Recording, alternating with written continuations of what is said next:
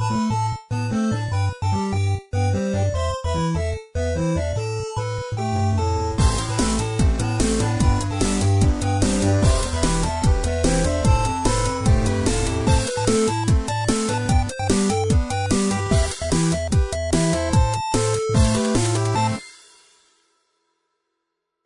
right, here we go. Right.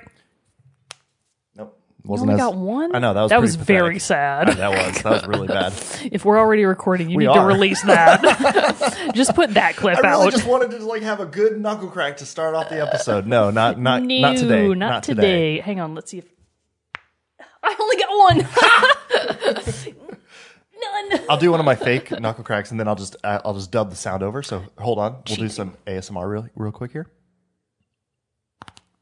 There we go. Oh yeah, that is cheating. There we go. I'll just dub that over later. But what's up, everybody? Welcome to another episode of Team Chat Podcast. I am one of your hosts, Jarrett Wilson, joined by Rachel Mogan. Buongiorno. Buongiorno to you as well. How are you this fine day? I'm doing tired. Tired? But it's a Saturday morning. We're I actually know. recording on a Saturday morning again, which we haven't done in a while. Well, I had to stay up late playing video games. Oh, yeah, because we have stuff to talk about We here have stuff to talk about. on Team Chat Podcast. A video game show where we talk about games, the ones we love, the ones we hate, and everything in between. New episodes come out Tuesdays, 9 a.m. Central Time, and you can listen to those across podcast services around the World Wide Web, such as Apple Podcasts, Google Podcasts, Spotify, and others. You can also watch a video version of each episode on our YouTube channel. So head over to Team Chat Podcast, youtube.com/Team Chat Podcast, where you can watch all of those. Find us on social media such as Facebook, Twitter, and Instagram. You can join our Discord server. And finally, if you're really loving and enjoying what we're creating for you each and every week, head over to patreon.com/Team Chat Podcast, where for as little as $1 a month, you can support the show. In return, we'll give you cool perks like getting the episodes early before the general Tuesday release, access to a private channel on our Discord server specifically for our patrons, and also, it's for our $5 tier right now, but for Team Chit Chat, you'll get access to that, which is a show that we put out to our patrons 2 weeks before it goes out on its general release. That's just another thing where we don't talk about video games. We talk about any other thing we want to under the sun. Just as another avenue of content for our audience to enjoy, and as a special thank you for our patrons for supporting us. But so again, check that out. Patreon.com/Team Chat Podcast. If you can't do that, that's no big deal at all. We totally understand. We're just glad that you're here listening to us, and we appreciate each and every one of you. But it would also really help if you could give us a review, share us on your social media to your friends group and all that stuff. That would be greatly appreciative as well, and helping us get the show out there, because the more listeners means the show gets bigger and better. So both help us out in the long run. And we thank you very much for all of our listeners and all of our patrons. Someday we're going to be able to afford a gilded table. How badass That would be pretty would sweet. that be? That would be just pretty like sweet. this, like a total. It could even be like a really cool one. Like you see those coffee tables that are like the resin ones that like have yeah. stuff embedded in it, and it could be Yeah. like old game cartridges or I whatever. was going to say that ours would just be fender furs, like embedded. Oh, into the that's table. absolutely what it would be. Absolutely what it would Yeah, be. maybe that's not such a good idea after all. We would have to like have it made in a sterile lab 100 miles We away. could not be made here. and we would still find one in it and Oh, be like, absolutely. "How?" We have taken fenders for wherever we've traveled. Yeah. When Sam and I went to Mexico a few years ago, where they had to check our bag, and when we arrived there, and they opened it up, and it just immediately just fur came out of everything, and they looked at us literally like, "You have a dog?" And we're like, "Yes, we do." He's a cute little pupper, but we didn't bring him. We just brought half of his body. That's not him. It's not in this bag. But I can But he is I in can this understand bag. why you would think that. Offender. I know, he's a silly, silly pup. Before we jump into our main topic of the day, let's get a little bit of news or what's coming out soon in our Moment with Mogan. All kinds of stuff is coming out in February. So just in case you missed it, a couple of things came out this past weekend. Grand Blue Fantasy Versus came out for PlayStation 4 on February 6. Knights and Bikes came out for the Switch on February 6 as well. And Kunai for Switch and PC again on February 6. On February 7th, you had The Turing Test for Switch.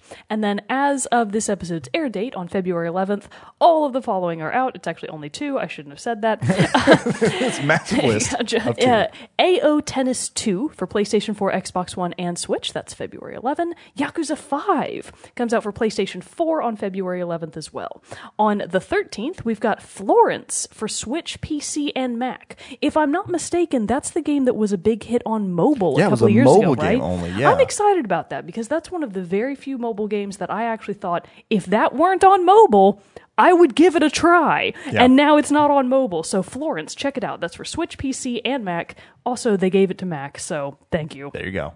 I wonder what a game like that would be one, though, that I still think would be interesting to try out on mobile. Because like the only one that I've had, I would say, is a close experience that I've enjoyed and really played on mobile was that Valiant Hearts. Oh, yeah. And I played that completely through on mobile, which was an interesting experience, I would say. Not my choice, but like I got into it and I tried it because I think the first like 1 or 2 episodes of that game were free, or first few chapters, and then you had to like pay to unlock the remaining chapters. But still, like I played it and I got into it enough playing it on the phone. It was the perfect game for playing on the phone. I thought of like its gameplay translated very well. So I wonder, it'd be curious to try Florence out on the phone as well, even though it's now available across other platforms. I have similar thoughts, but not quite the same experience with that game that I loved that we talked about. It had to be the first year we were doing the show, Year Walk. Yes. Yeah, you remember I Year remember Walk? nothing much about it. I just remember the name. That's fine. I loved and still loved Year Walk. And if you can find it somewhere, for the love of God, play it. But I had gotten it on the Wii U. Okay. Wait, was it for Wii? No, it had to be the Wii U at that time.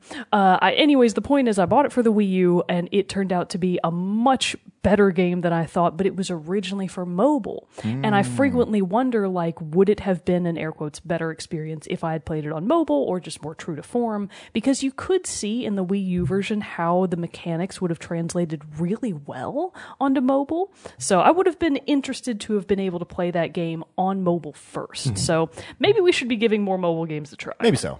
Not the ones full of microtransactions, but maybe like this Florence game. That's a lot of them. Let's give it a shot. Hard to avoid that. Anyways, Florence is out on February 13th, again for Switch, PC, and Mac. Luna the Shadow Dust is out for PC on February 13th. And then, just in time for Valentine's Day, Street Fighter V Champion Edition. Nice. Yeah. So that comes out on February 14th for PlayStation 4 and PC. Also on the 14th, Darksiders Genesis, another installment in the Darksiders series for PlayStation 4, Xbox One, and Switch.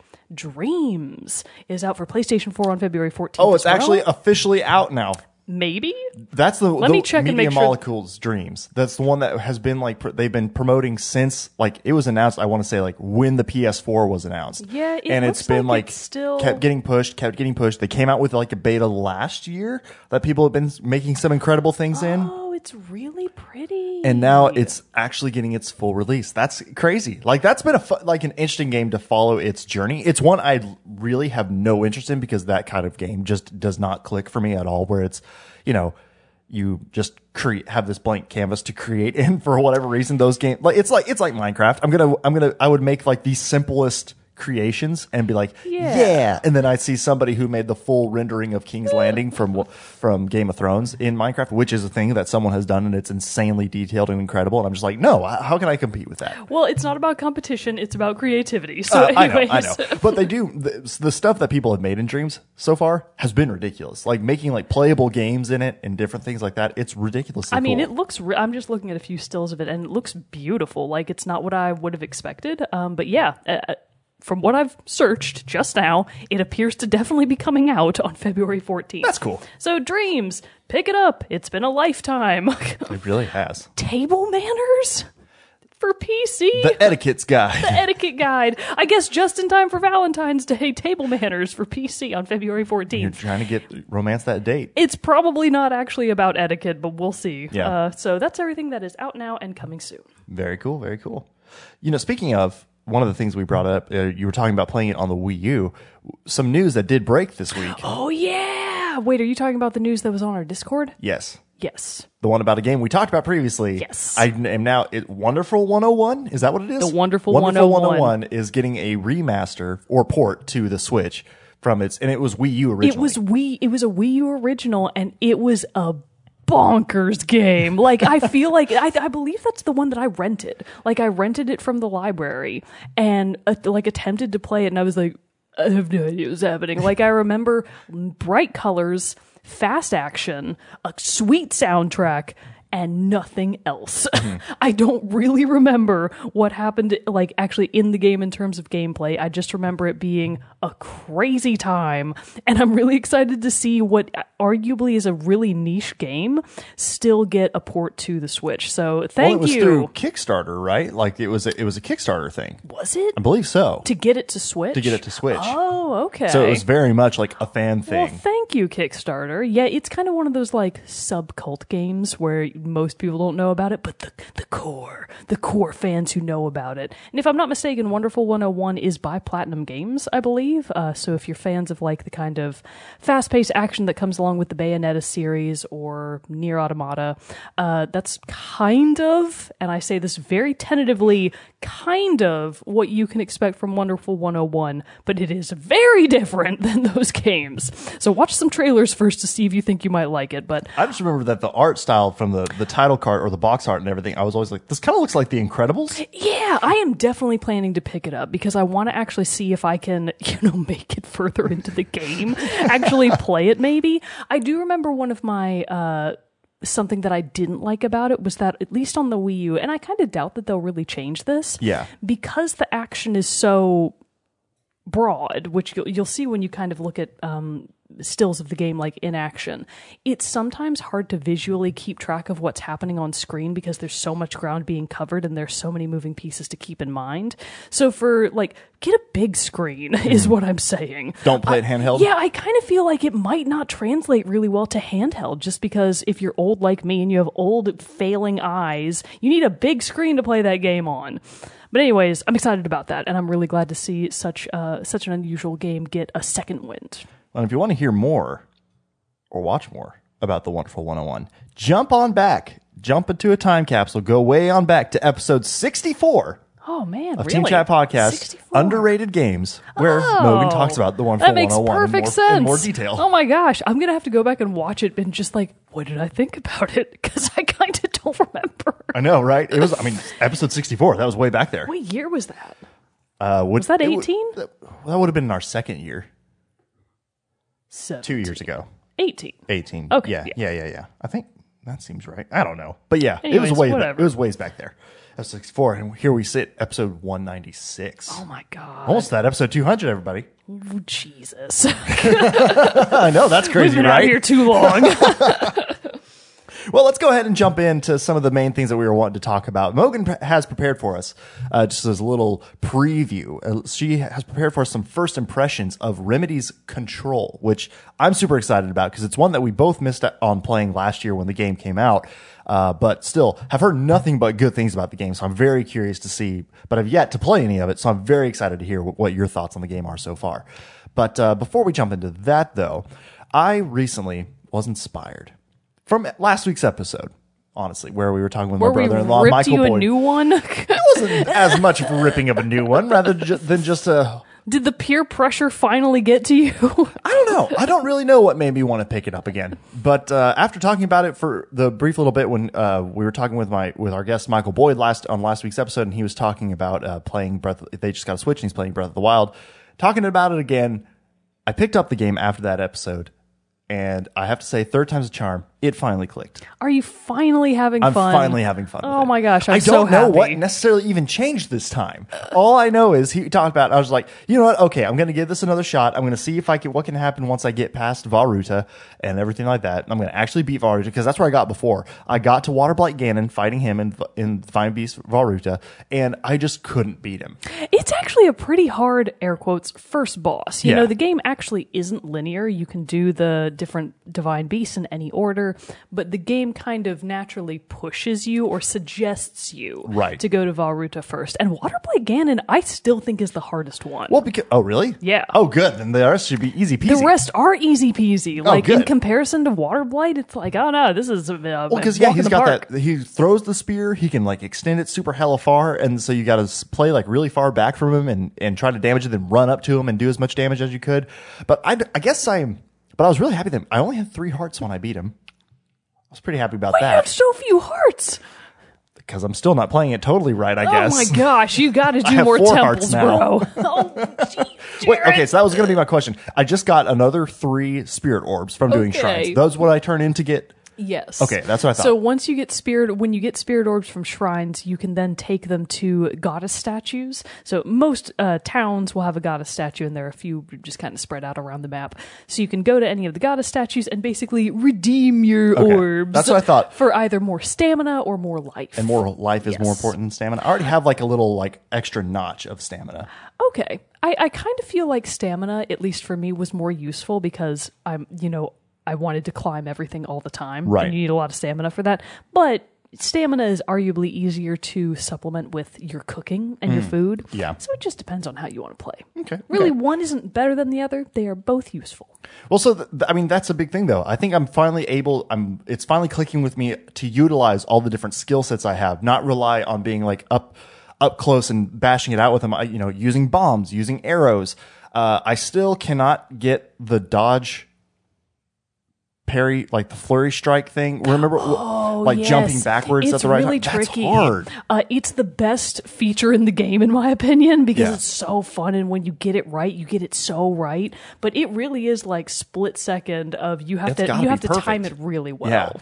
There's no like window of like parry here or whatever. No, it's it literally doesn't like you have to really hit tell that you. menu, that you have to hit it just at the right point. You just And I have guess you have to be to- like the right distance away too, or Actually, the distance is pretty forgiving. Okay. I've done it at what I feel like was outside of the hitbox for the flurry to actually to go into effect, and it still worked. I think it's much more about the timing of you just have to watch when an enemy is swinging at you and get it just right in response. Okay, so I need more practice there, but I've gone through, defeated Water Blight Ganon this time, like I said, so that was really cool. And I think what it was actually this time is they tell me, that you need like 20 shock arrows and everything. Well, I had found shock arrows before I was doing that mission on one of my original playthroughs, so I wound up like using them because I thought like, oh, I've got them, I got to use them now. And they're not realizing they're in actually pretty short supply. So once I was actually able to activate, you do that part where you have to get thrown up into the air and then you shoot the things on Varuta with the right. shock arrows first. So I had done that before and I had just enough to get through that. But then on the first time I played through, this time I was able to save enough arrows, and I only used them then. And then I didn't use the shock arrows again until I got to actually fighting Water Blight Ganon in that second part of it where he's, it raises the pedestals up out of the water, so you have to actually swim. Yeah. So that way, to save time, once I would actually knock him out, then I'd start hammering him with those shock arrows. Took him out really quick. A But I very think- good plan. I think it only took me maybe like 12 tries, I think. That's actually not that bad for only having 3 hearts. I know. Yeah. Like the very first, and that's what I mean. Like, I think the combat of it and how to actually play the game for whatever reason is clicking with me better this time than it ever has before. And I'm actually having fun. So that is very exciting. I am super happy to hear that. So proud of you. Yes. Hashtag proud. Gonna be playing it more this week. I woke up this morning and played for a little bit. I just did actually a shrine this morning. The one where you have to fight a little mini guardian that has like the battle a axe. minor test of strength. And has a battle axe and a shield and everything. And he was kind of difficult, but I figured out his moves and beat him already too. I So. love the little guardians. I feel like they are so cute and they just kind of scuttle around. Oh, there's like crabs. Yeah, they are. They're like weird little crabs. But yeah. In like similar like juxtaposition, because you've already beaten the game that I'm about to talk about, and I've already beaten the game that you're playing right now. Yeah. So I've been going back and actually bothering to attempt to finish Ori and the Blind Forest on So the good. Switch. I'm so glad. I'm so glad you're finally playing this game. I did take a little bit of a break kind of halfway through for pretty similar reasons, because I felt like the mechanics aren't really like clicking with me. Mm-hmm.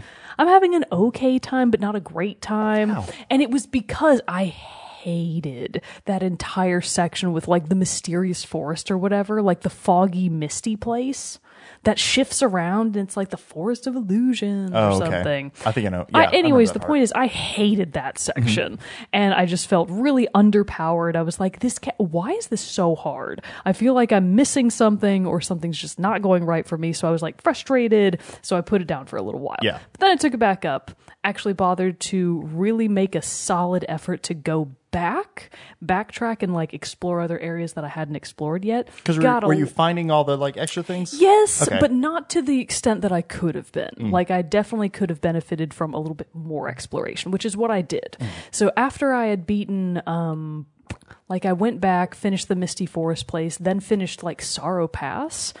and which then unlocked like Mount Horu. So before I went to Mount Horu, I went back and like actually bothered to go to all of the areas, even some areas that I hadn't been to at all. And I got a ton of the upgrades. I fleshed out the entire ability tree. I have all the abilities. Oh, really? Now. Yes. I don't even think I did that. So I went like I got everything. Nice. I don't think I have 100%. There are still a few of the really small ability chunks that I don't have yet, but also I don't care because I maxed out the tree. So Right. whatever. So you've got all the moves and everything. Yeah, and I finally made it to Mount Horu. It was really hard at first, but I finally did the thing where like you get to the top and then you unlock more things as you kind of cascade back down. Yes. Oh my God, that Yes. part was hard. I think it's such like a really cool, I guess just like real-time structure of a volcano where you just go straight up, like you have to just shoot your way to the top, and then you kind of do this like tiered cascading down as you explore more of the mountain itself, which what a fun Because you have to like concept. block up lava flows Yes, that you unlock do. all these other parts. Exactly. Yeah. I think it's a really well designed great. level. And now that I'm obviously very OP because I have everything, I'm like, this is easy. Just wait. Now I'm having a great time. It's going to be. Although I imagine if I had more abilities, that part, because that's the one that has like the fire orbs that like shoot out like the straight lines and they're like spinning oh, yes. and all this. Okay, those things suck. Right? I They can hate go to those. hell. Yeah, those that. Never mind. I have some choice words Well, for those yeah, creatures. I'm very excited to hear because you are getting close to the I'm end. almost done. So I'm very excited to hear about your thoughts about especially the ending of the game, how it does set up for Will-O-the-Wisp. Yeah. And all this stuff, and just what you think of the final, because that's one of the things I think what made me love it a lot too, is that there aren't necessarily boss battles, but boss gauntlet runs. Yeah, it's like a boss. It's like a rush. It's like, yeah, it's like you have an obstacle course basically that you have to do in lieu of fighting bosses, which I like. I think it's a fun, different thing It just about makes so much more sense in the context of the game. Yes. Because Ori's not really like, sure, Ori fights, and it's powerful. but only because it kind of has to. Like, Yeah. it doesn't really have a choice. But like, bosses aren't a thing. Instead, it's more like the environment is what you're fighting against, Right. which is the context of the game. Because so it's the, like, yeah. the environment is your enemy because Yeah. it's the forest is dying and all the stuff, and you've got to restore its you life. have to and restore everything. the balance. I think my hardest part, and I think I told you this already. My part that I was just like that was kicking my ass is the part right before Mount Horu when it's like the Windy Valley, or I can't remember the exact name, but it's where the Valley Oh, yeah, the Valley of Wind. of Wind is like blowing up, and it's where you learn to do the glide move and all that Yes. stuff. But between those damn dive bombing birds and then the like green frog guys. Oh, God, those Who frogs. would spit like a poison ball at you? Those frogs Those things, suck. It would take Why? like 2 hits with Yeah. even if you redirected their poison ball back to them. Like it still would take like 2 hits to kill them. They fire super quick, so you have like 0 recovery time if you miss. Those freaking frogs. God, those guys suck. That might be like the worst enemy in the game. Yeah, I think so. I really hate think those so. frogs. I got one point and I saved because you can create you a can save save point anywhere. at any part, which I also really like. But one time I made one in a terrible place. Right next to like 3 of those guys. You So I couldn't idiot. go up, I couldn't go to the side, and so like each time I'd have to be like, okay, here we go. And bust out of the save when it loaded up and just start going and be like, and it took forever to get out of that spot to be able to resave. Yeah. So far, my favorite part, probably the next time we talk about it will be the last time we talk about it because I'm almost done. We're Yeah. probably going to do like my final thoughts, etc. But the part that I just should more do, like, right recently before finished. Will-O-the-Wisp comes out so Yeah, we we can, like, should. That's a good idea. I'll time it well. But the part that I really enjoyed so far the most in the game is I kind of assumed that what's it called? Like the Moonlit Grove or like the Moon Cave. It's the area where you like enter it and it has a statue at the front of Naru and her like dad. Because you're basically backtracking to like where Naru came from. Yep. And when you initially go into that area, it's really dark. Like it's dark. And there's kind of like a little bit of bioluminescence here and there, but it's really hard to navigate because most of the level is just really obscured and you kind of can't tell where you're going. I assumed that I just didn't have an ability yet to like light my way. So for a long time, I didn't go there at all. I was like, okay, I just clearly don't have the thing yet that I need to get here. But then as I was backtracking after Sorrow Pass, I had almost everything. And I was like, okay, this clearly can't be the case. I have almost all the stuff. I've been everywhere and I still don't have like a flashlight feature. So clearly I'm just like not navigating the level the right way. So I went back to that area, actually bothered to, you do just have to navigate it. Like it's intended to be dark, but you later like get an ability, you get like a little orb to be able to light your way more or less. Because I think that might be one of the areas. I remember that area, but I think similarly, I didn't have the right stuff to be able to explore it fully. So I don't think I've actually completed that part. You should. I know I finished the map with there were areas that I still needed to go back to. I would definitely recommend going back to that area specifically. I'm pretty sure it's called like the Moonlight Grove or something. And then it leads into the Lost Grove, which is kind of like Naru's backstory and just little brief snippets of where she grew up and such. The reason I say go back to that, best track in the game. Oh, really? I think Lost Grove has the prettiest soundtrack in the game. Which is a bold statement. It's really hard to pick just one, but like just the music that plays in Lost Grove, I think is beautiful. So 10 out of 10 would Lost Grove again. And obviously you get little snippets of Naru, which is adorable. So definitely, if you haven't played that particular section in Ori, it is technically optional. Please do for two reasons. A, the soundtrack. B, you get the dash ability. And the dash ability is the best one in the game. You can go everywhere so fast. So yeah, Ori and the Blind Forest. Having a great time. Finally. Good. So tell me about Control. So, Control. Sorry I have to talk so much today. Unfortunately, I have such a... You've got great thoughts and opinions. I have such a broad range of games that I play. So I will preface this by saying I am going to really only be... Control, I think, is a very story-driven game. And I really don't want to spoil too much for anyone. So really kind of the only things I'm going to be talking about are what would largely be considered kind of the first part of the game and or the basic tutorial, where you're getting set up, you're getting the backstory, you're kind of meeting your core characters, and you're getting your necessary equipment that is the setup to the rest of the game. So nothing that I'm going to talk about is extremely spoilery. I am going to be talking about a bit of the backstory that you learn at the start of the game, but none of that is going to go past maybe like hour 1 to 2 of your in-game experience. And that is for two reasons. A, you want to play it. I do. And I'm going to let you borrow my copy afterwards, so I don't want to spoil it for you. And B, I don't want to spoil it for anybody, because this is clearly the kind of game that the less you know about it, the more fun I think you're going to have. So initial impressions are really good. I'll just go on ahead and say that right off the bat.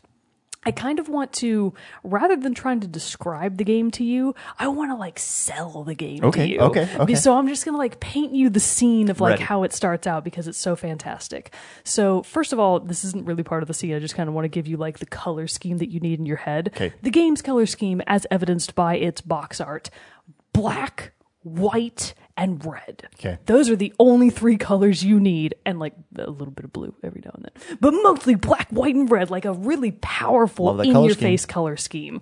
And I was going to say the movie. The game starts with an edifice, the outside of a building. Okay. And you're hearing a woman's voice as she has like what seems to be an internal dialogue with herself. But you're thinking, is she talking to someone? But there's no other voice, it's just her. And she's talking about how in life, she's basically describing how the world works. And she says, we look at life and you think that it's a room and there's a poster on the wall. And all that there is of the room, all that there is of the world is you and the room and the poster. And that's it. That's reality. That's the world. But what if that was a lie? What if that's not true? What if, and she makes a reference to it but doesn't quite state it, she says, what if, much like that prison movie, she's talking about Shawshank Redemption, but clearly, like, they don't say it, but she's like, oh yeah, it's that prison movie I can't remember the name of. That guy. I really laughed at that part. She was like, what if, behind the poster, there's a hole to something else? And every now and then, from behind the poster, things get out. And it's like, oh, this is pretty creepy. And the whole scene is very creepy. It's dark. It's raining a little, I think. So during this internal dialogue, the scene is kind of swooping into this building edifice that is just a city. It's bleak, very black and gray and like a little bit of white here and there. And as she kind of ends her internal monologue, you are her then. And you are, oh God, what? Jessie. I was going to say Jane. Your name is Jessie Faden? It's Faden, so it's either Faden or Faden. Oh, Madden Faden. I would say Faden. That seems more appropriate. Faden just makes me think of Madden, and I don't want to think about that, so... Sports ball! Go sports ball! In the game. I'm about to have a stroke. Okay. So you are Jessie Faden, and the game plays in third person, so you see her as you are her. It's not first person. And you are outside of a building called the Federal Bureau of Control. And the kind of scheme that I think is really meant to be kind of evoked here is that of a deeply bureaucratic building that seems to be styled very much on the era of what I would guess is the 60s and the 70s. Because things are new, they've got monitors, they've got like one of those security gates with like the metal detector and stuff. So it's clearly not, it probably isn't the 60s and the 70s, and Jessie's outfit doesn't seem to imply that.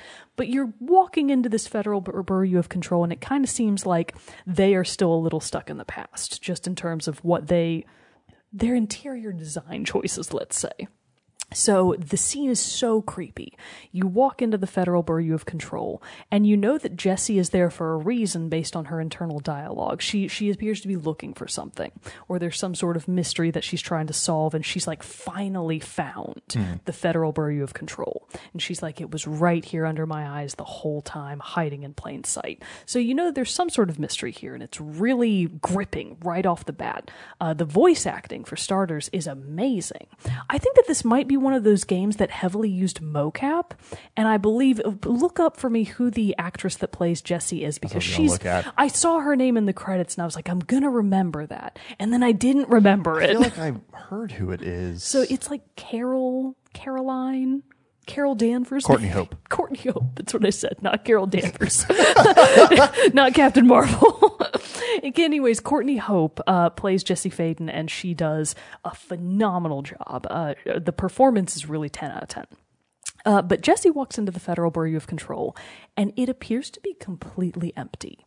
There's no one at the front desk. There's no one at the security station. There's no one in the booth at the security station, and it is dead quiet. Ooh. Like, it's very creepy. There's really no ambient sounds other than your footsteps on the tile floors. The interior is very like that black tiled interior that a lot of banks or other types of corporate buildings have.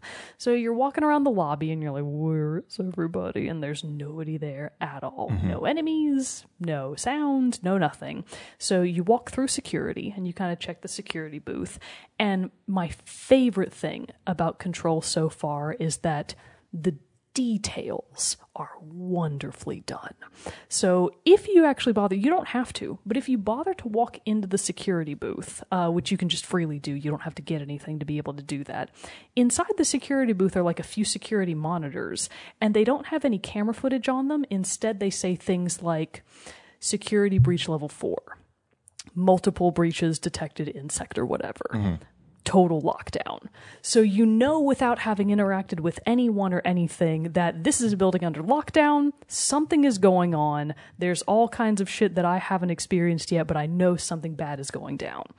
So you basically leave the lobby, you walk up some stairs, again, no interference, nothing blocking your path, you're just in this building walking around. So you go upstairs to kind of the more office type areas. And as you're walking through one of the main lobbies, kind of overlooking the main lobby, like the level, the dais? The dais? Dais. Yeah, the dais. Up in that area are a bunch of portraits on the wall, like paintings, and you see them during the opening sequence, and here you can just see them again, of the director, who I believe his name is Zacharias Trench. If I'm not mistaken, it's definitely Trench. First name maybe Zacharias, maybe not. I think I'm right about that. Gotcha. Zachary. It's Zachary Trench. It's not Zacharias. Anyways, there's director Zachary Trench, and then there's like a random painting of what appears to be like a janitor viewed from behind. So it's like the Buryu at work. And then you see a portrait of somebody else, and it's like Dr. Casper Darling, and he like wearing a lab coat, and he looks very official. But again, total silence. No one is around. You're just kind of walking through this completely dead, empty place. Most of the lights are also in that state of being like kind of dimmed, like offices are after they've closed. So you walk a little bit further back into the Buryu, and something that, again, the details are phenomenal. So when you walk like just around the corner and you're really starting to get into the core of the Buryu of like, this is where people work that the public doesn't usually see. A couple of things that I really love. You can pick up like a document or something. There's all kinds of documents laying around that you can pick up, and it adds them to your like collection. And I highly recommend that you read the documents that you actually pick up. You like have to go to your menu and read them, because they are chock full of fascinating story components that like make the game. I think they're phenomenal. One of the first things that you pick up is a memorandum like from the lobby area, and it's a memo to all personnel about what you can and cannot bring into the Buryu. And it's like, as a reminder, you are not allowed to bring in weapons, like normal stuff. Weapons, fireworks, smartphones, smart watches, smart music players, and then it actually has another bullet point of anything smart, and like in air quotes. It's like, okay. And then at the bottom of that list was a really creepy one that I like sat there and looked at for a long time, because I was like, what could that mean? Yeah. It said something to the extent of nothing that is a recognizable object in the collective public conscience. And what it referenced in parentheses were, for example, no rubber duckies, no ketchup bottles, nothing that I guess anyone could see and immediately like know and recognize what it was. Regardless of where they were from. Regardless of where they were from. And I was like, why? That's Why can't you bring those things into the Buryu? And then you get a little bit further back, and that is so wonderfully complemented by the vending machines. Because the vending machines are full of like trail mix, pistachios, chips. Yeah. But they're all in non-branded plain white packaging. Interesting. And it's like, oh, there's no brands back here. Why not? Does that have to do with the memo that I read? And then if you actually go to like their little random billboard that all offices have, and it's just like where you put, oh, my kid's selling Girl Scout cookies and that kind of stuff. Those types of things are on the billboard. But so is a little poster about remember to wash your hands. And it's like, that's normal. And then you look further down the poster and it's like, failure to do so spreads the mold. And you're like, what does that mean? What's the mold? Yeah, seriously. And it's really ominous. And I just loved the setup and the world building immediately. This was in like the first 15 minutes. Nice. I mean, 10 if you were walking fast. So I love the world building just straight off the bat. You get a little bit further around the corners of the Buryu. You're going through some like conference rooms. You're not really finding anything except for, little memos. There's no objects to pick up other than like random documents. And then you hear like somebody singing and you're like, oh. Empty building, somebody singing, that's not a good sign. That can never be good. No. So I was like immediately very scared because it's also like really dark and it's kind of a creepy game and I was like, I'm gonna die. But you round a corner and it's just the janitor. You're like, oh.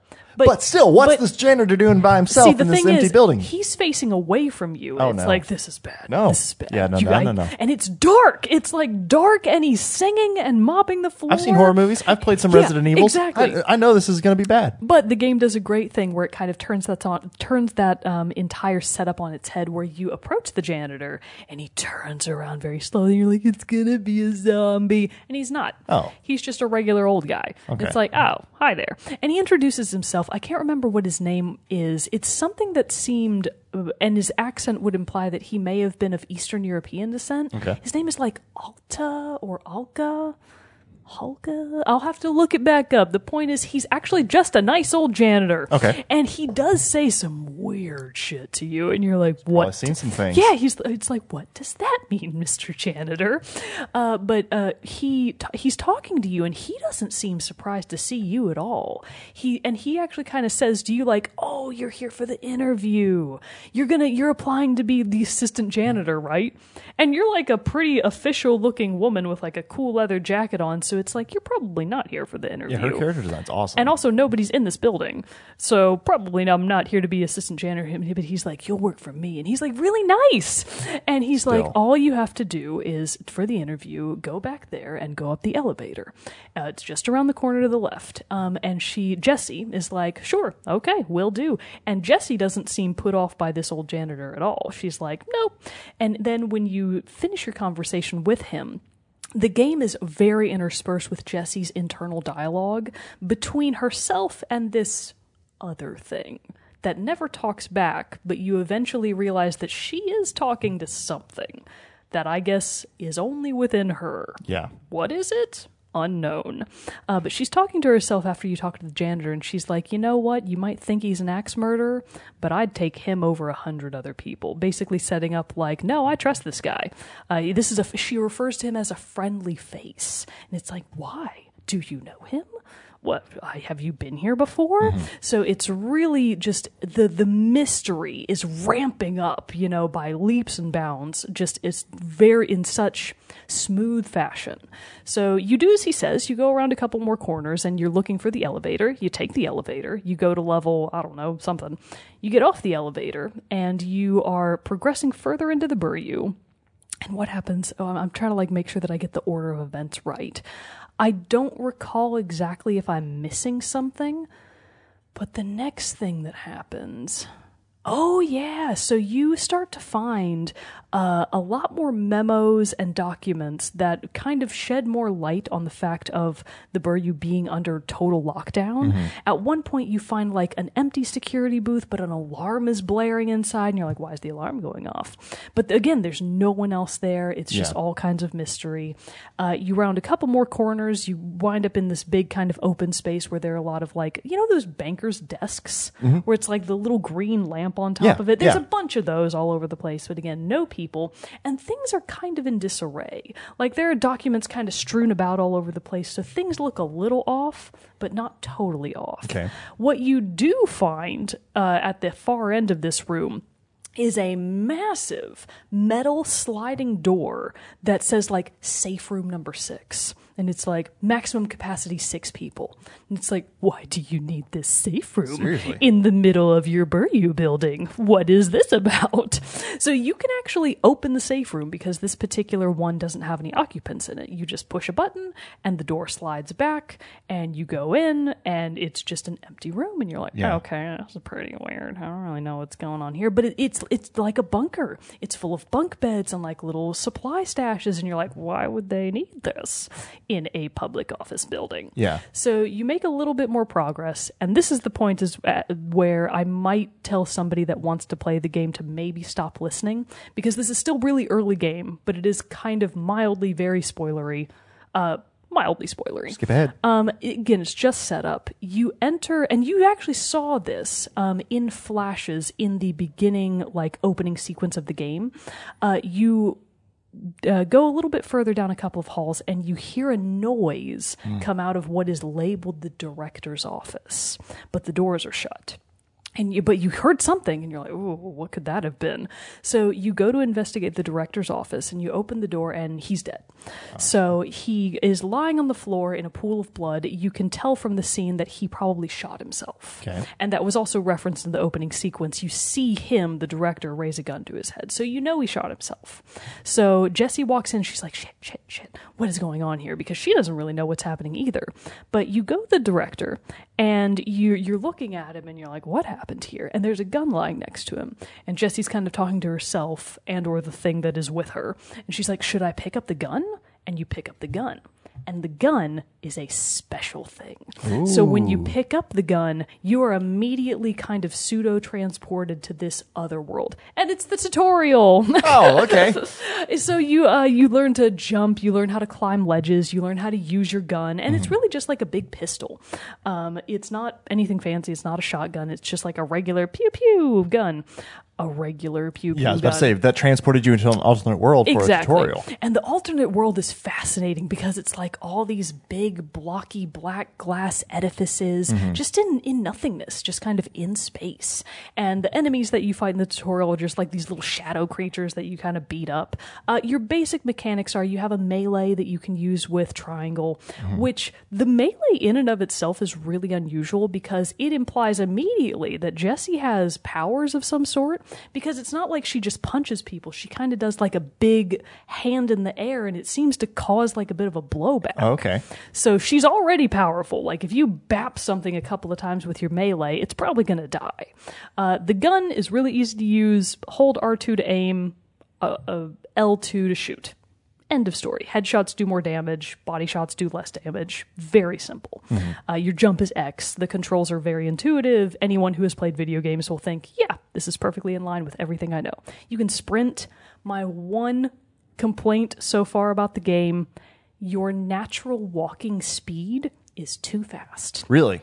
Yeah, like I feel too fast. If I'm doing Jessie's normal speed walking where you tilt the L stick all the way up, she's too fast. So I frequently find myself holding it at like awkwardly only half tilt, which is a conscious decision I have to make because I want to walk slowly. It's a creepy game and I want to experience it as a creepy game.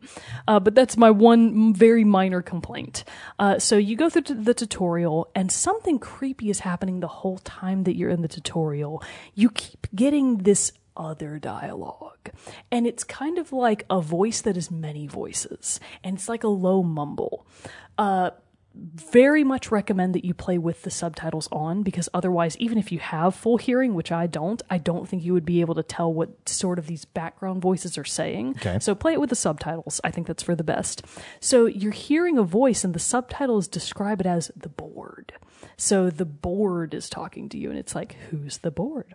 Why does the board sound like many people and no people all at once? Ooh. And the board is like kind of talking in pieces. It's not really making sense, but it's referring to you. You kind of eventually realize as the new director, it's like, oh, it picked up the gun. It can wield the gun. Oh, It's the new director. And it's talking about you, and you're like, who's the new director now? Beg pardon? It's kind of like an Excalibur situation. Yeah, You pick up that exactly. thing and it makes you, really funny makes that you the leader. It's really funny that you mentioned that because after you get out of the tutorial, you find, I think, in the previous director's office, you find like a piece of media that is an old film reel. And this is something that I love that the game did. It's kind of Portal-esque in that it both is, it's funny, but I don't think it's meant to be exclusively humorous, but it's just kind of funny in that like, oh, this is kind of really out of place and like very jauntily toned in what is clearly a dire situation. It's a film reel that is by Dr. Casper Darling, who is one of the lead, you guess, researchers of this facility. And he is explaining on screen with two assistants behind him, objects of power and altered world events, AWEs. And you rapidly get the feeling that this is like X-Files, the series Fringe. It's like, good show. Yeah, it's very weird science. And it's like, oh, I'm all about this. Yeah. This is awesome. So in this film reel, it's just three normal people. It's like three normal humans. They just filmed three normal people and then put it in the video game. And it's like, that's cool. hysterical. So it's done like an old 60s style kind of PSA of like, hey, these are objects of power and we're going to describe them to you.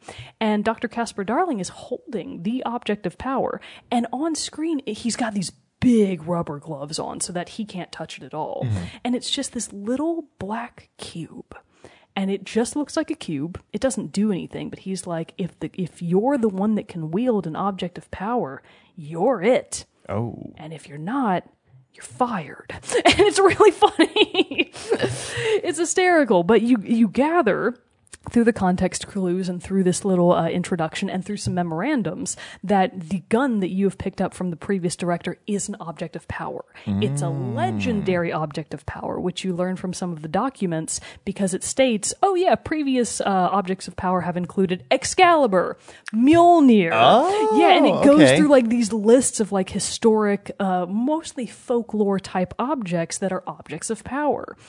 So it does just such an amazing job of linking past to present. It's like, oh, it takes on the form of, whoever the current wielder is, which explains why in the present it's a gun. Oh, okay. So it kind of moves around too. Like the gun isn't entirely solid, it doesn't seem. It kind of has parts that shift around every now and then. So it's definitely not just a normal gun. It is in fact this legendary object of power. And by picking it up and by being able to wield it, you as Jesse are the new director. Very cool. And that's kind of all I really want to say. Okay. Other than that, you do learn through her internal dialogue that Jessie is at the Federal Bureau of Control because something happened in her past, and this is really funny, like very X-Files. She's from a town called Ordinary. So she's from the town of Ordinary, and when she was a child, apparently something happened there, which you get the sense it was an altered world event. Something that you would say is very unordinary? Something that is very extraordinary. Ooh. So something happened in her hometown that was like devastating to her. She keeps referencing like what happened to me. So you know that something bad happened in her childhood. It probably had to do with an altered world event, and she knows that the Federal Bureau of Control covered it all up. So it's kind of like this very X-Files thing where there's stuff happening, but there's a government agency specifically to track and cover that stuff up. You also know that she is at the Federal Bureau of Control because 17 years ago, presumably when the Altered World event happened, her younger brother Dylan was taken by the Federal Bureau of Control.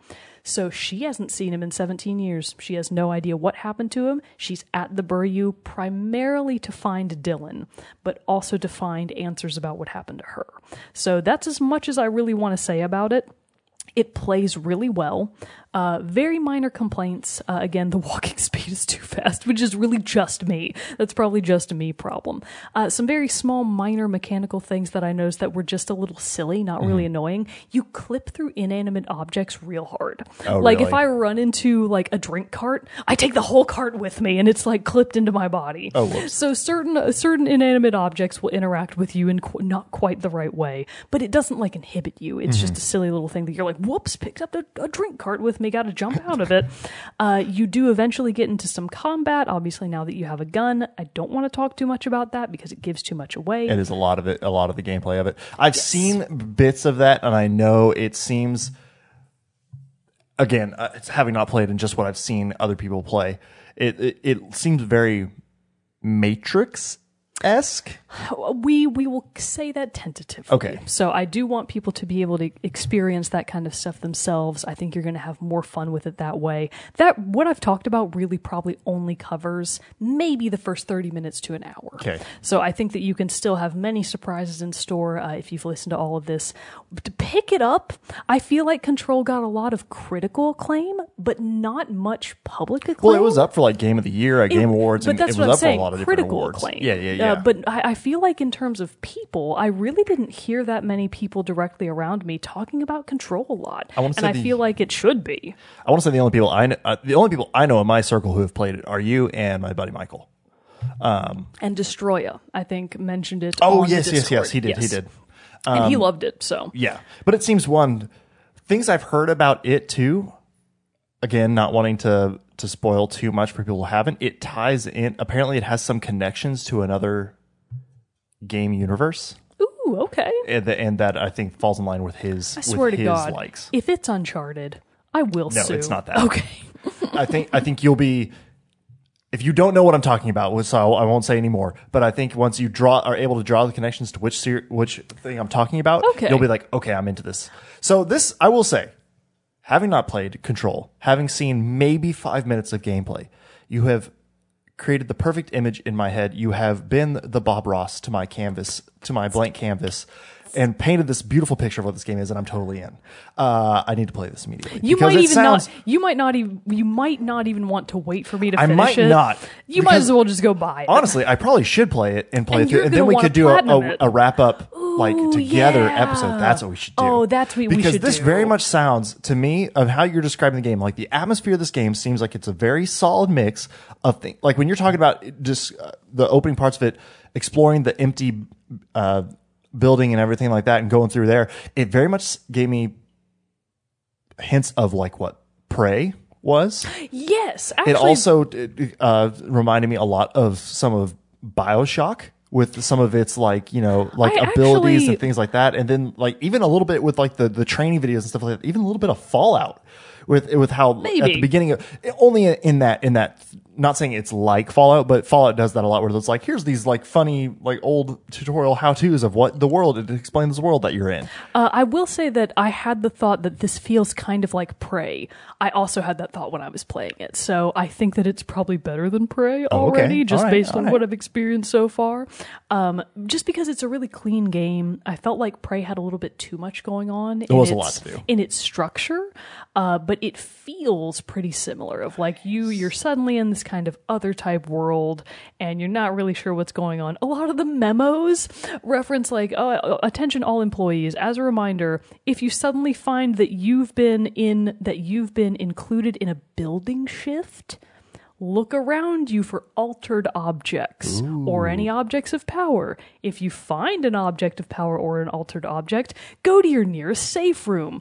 Close yourself in. Wait for staff to find you. And it's like, why is the building shifting? What does that mean? So, it's like really just wonderfully creepy. Again, X-Files fringe type stuff that I think a lot of people really like. And I want everybody to play Control. And Nice. I'm not even halfway done with it. I mean, for and I real, already though. think it's really good. You sold me on it. Like it was one that I was like, I want to get to it eventually. This makes me want to pick it up and play it immediately. So yeah, I'm going to do that. We're going to play through this, and we'll come together and combine our knowledge We'll of this play game. it at night. Yes, we'll be maybe frightened if it gets that Actually, way. I'm not sure if I mentioned this. It is a very, at least the parts that I'm at, Yeah. are very like dark Okay. in terms of the lighting. So play it at night, Just because otherwise better. you The probably ambiance is won't better. be able to like see the screen very well. Cool. Yeah, no, I'm into it. I want to play this game soon. So yeah, I'm Control, going to go pick do it it. up. I'm going to go pick it up for sure. Excellent. Well, if you've played Control, please don't spoil it for us quite yet. Yeah. But we do want to know your thoughts and how. No, in fact, keep your thoughts to yourself. Keep them to yourself until we do the final review. But still, if you've enjoyed a review or any of the games we've talked, if you've enjoyed the review, if you did enjoy the review, let us know too. That'd be great. But if you've enjoyed Control, let us know that as well in the comments. We'd love to hear from you. Join us on our Discord so we can talk about it there, or even on social media. All those things, we're available. We want to talk games with you all, so let's do it sometime. Before we go, we do have to do our soundtrack spotlight for the day, which even though we've been talking about Control a lot, Mogan didn't have a selection from that quite yet because there's still a lot more lot more save music. it. Yeah, We'll we want to save save it. that one for when Yeah. we do our review. But we are, as kind of a lead-in, because we were actually the week this episode comes out is the week of the original release window for Ori and the Will of the Wisp. But since we talked about that earlier, we are going to feature the teaser music from the teaser trailer that was released for Ori and the Will of the Wisps, composed by Gareth Coker. It is just more gorgeous. of the Ori and the Blind Forest gorgeousness, but obviously just new versions. So it sounds very similar in its themes. It has some incredible vocalization in it as well. That just I can only describe, I think, the Ori soundtracks as euphoric. They're just they're amazingly and just elevate my soul to listen it's to very them. spiritual. Yes, and so that is very much in place for this teaser music. So we wanted to share that with you all. So again, it's the teaser music for Ori and the Will of the Wisps by Gareth Coker. But listen to that after the close of the episode, which is pretty much now. Until next time, everybody, I'm one of your hosts, Jarrett Wilson, joined by Rachel Mogan. Adios. Come back next week for another fun gaming topic. Until then, stick around for the song.